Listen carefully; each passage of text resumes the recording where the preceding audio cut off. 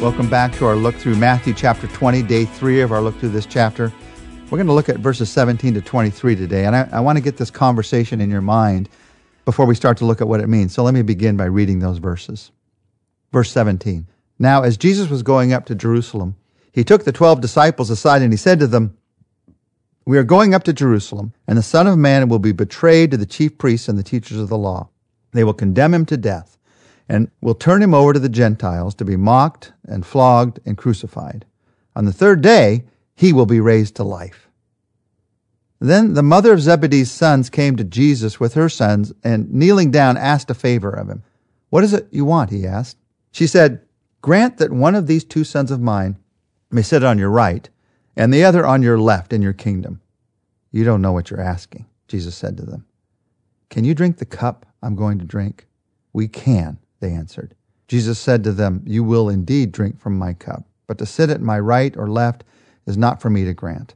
These places belong to those for whom they have been prepared by my Father." So you have this experience where Jesus talks about, I'm going to die and I'm going to be raised again. And then immediately, the mother of one of Zebedee's sons comes to Jesus. Now, you might think that's funny. Why would the mother come? But if you do a bit of study in the family line of Jesus, you realize that this is a relative of Jesus. That in one sense, the sons of Zebedee, James and John, are cousins of Jesus. So there's a family relationship here. So it might be more natural for her to come. But what she asks is what should bother us the most. Can my son sit on your right and left when you come to your throne? Now, in one sense, you got to give her credit for at least hearing the whole message of what Jesus said. You might remember as you go back through our study of the book of Matthew, the first 2 times that Jesus has told his disciples, I'm going to die and then be raised, all they heard was the I'm going to die part. They just got depressed. They didn't hear at all the fact that he was going to be raised. Evidently, she hears he's going to be raised because she immediately asks, okay, you're going to come into your kingdom. You're going to be raised again. Can my son sit on the throne beside you? They get stuck originally in the first 2 conversations on the fact that he's going to die. She gets stuck on the fact that he is going to come to a throne. He's going to be at a place of blessing. And there's a great lesson for us here. Sometimes in the cross of Jesus' suffering, we miss the resurrection to life. And sometimes in the resurrection, we miss the cross. Sometimes in the cross, we miss the resurrection. And sometimes in the resurrection, we miss the cross. Sometimes we lose the truth of our blessing in the suffering. And sometimes we miss the truth of our suffering in the blessing. Let's take a minute to look at that more closely. Sometimes we miss the truth of our blessing that God has blessed us in the truth of our suffering. The 2 previous times that Jesus had told them, I just said, that's what happened. He said there's going to be a death and a resurrection, and all they could hear was there's going to be a death. Now, suffering is often the first thing that we hear because it's the clearest thing in our circumstances. It takes faith to see that there's blessing even in the suffering. Sometimes it takes great faith because the blessing may not come until we get to heaven. When Christians down through history have had to face death for their faith, where's the blessing in that? How are they going to be blessed for that? They're being put up on a cross. They're being burned at a stake. They're being beheaded. They're losing their life. So where is the blessing in their suffering? The blessing is going to be in eternity. It takes great faith to see the blessing that comes into our lives even in the suffering. And we have to have that kind of faith. But in this passage, we see the flip side of this, that sometimes we miss the truth of our suffering in the blessing. There is a faith that we also need to see the balance of the fact that we are going to face suffering and also be blessed.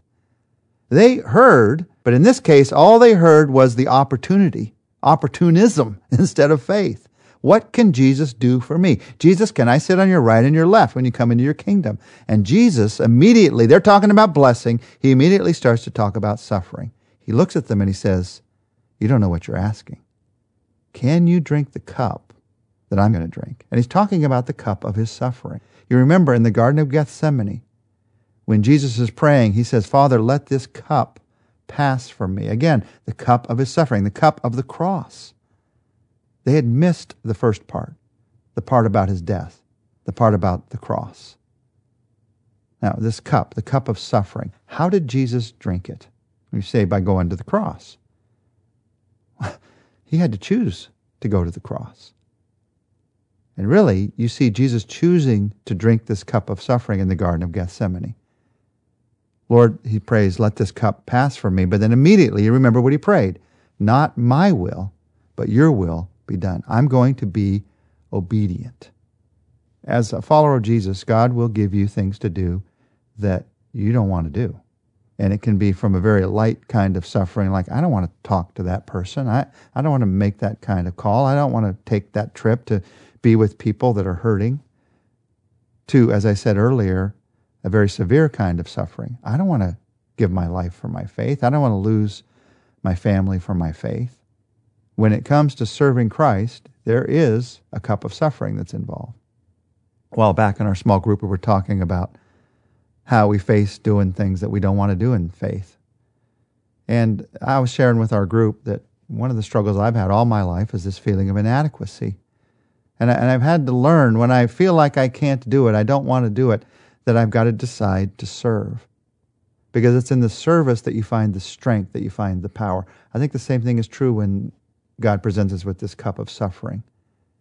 God says, here's what I want you to do. I want you to come to me even though your family might leave you. I want you to go to this place even though you might face some suffering. I want you to stand up for your faith on your job even though you might lose your job. And in this conversation we have with God, we're thinking, I can't do that. And in one sense, God says, how about you just serve me one step at a time? Not my will, but God's will be done. And we'll see where that leads. You can only serve God one step at a time. That you can do. And that's exactly what James and John did. These two men that in this moment, can you sit on my right and left? Can I have the great blessing? Well, are you able to drink the cup? They said, we can. And Jesus said, you will. And the truth is, they did drink that cup. James goes from throne seeker to martyr. You might know that in the book of Acts, James is the first disciple to give his life for his faith. He becomes someone who drinks the cup of suffering. And John goes from, these two brothers were called sometimes the sons of thunder, because they always had anger. It seemed like they were the ones who wanted to call down fire on people when they didn't serve Jesus or love Jesus like they thought they should. He goes from a son of thunder to an apostle of love. And you might remember, he is the one who receives a revelation from God on the island of Patmos. He's on Patmos because he's exiled there for his faith. He's alone there for his faith. But even there he sees this vision of Jesus. So here are these two men who are all about, could I sit on my right and your left? Could I sit there on those thrones? But they go from seeking these thrones to men who were willing to take up the cup of suffering and to receive the greatest blessing that you and I can imagine, of us being able to look at them having faith all the way to the end. So my question is, how did they do this? And I believe the answer is they stopped focusing on the throne and they started focusing on the one who's seated on the throne. That's where you get to. You start focusing on Jesus. Because in him is the joy. In him is the blessing. So whatever else you're going through, you keep focusing on him. You stop focusing on getting ahead in the church, and you start focusing on the head of the church, Jesus. You stop focusing on the corner office, and you start focusing on the cornerstone, Jesus. When you focus on him, you have the power to enjoy the blessing, but also drink the cup. You have the power to do both. And that's the Christian life, is this life of giving ourselves. We're going to talk about this more tomorrow, giving ourselves in service, but also this life of enjoying the relationship that we have with him all through it, because that relationship is going to last forever. So you stop focusing on the throne and you focus on the one who's seated on the throne. Let's do that right now. Jesus, right now in our minds, we focus on you, seated on the throne, high and lifted up, Lord of lords. You are the one who in the end, every knee is going to bow to you. And you're the one that we get an opportunity to serve today. Lord, help us to see the message of both blessing and suffering in our lives as followers of you. Lord, make us willing to drink the cup, whatever that might be in our lives. Not our will, but your will be done, knowing that your blessing is a part of even that. But also make us willing to enjoy the blessing, the resurrection life that you've given us in Jesus. And in the balance of those two, the cross and the resurrection. I pray that you help us to see there is life in both. There is life in our suffering as we give ourselves for you.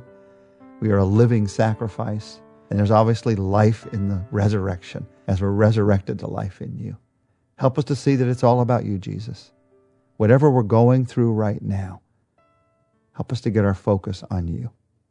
In Jesus' name we pray. Amen.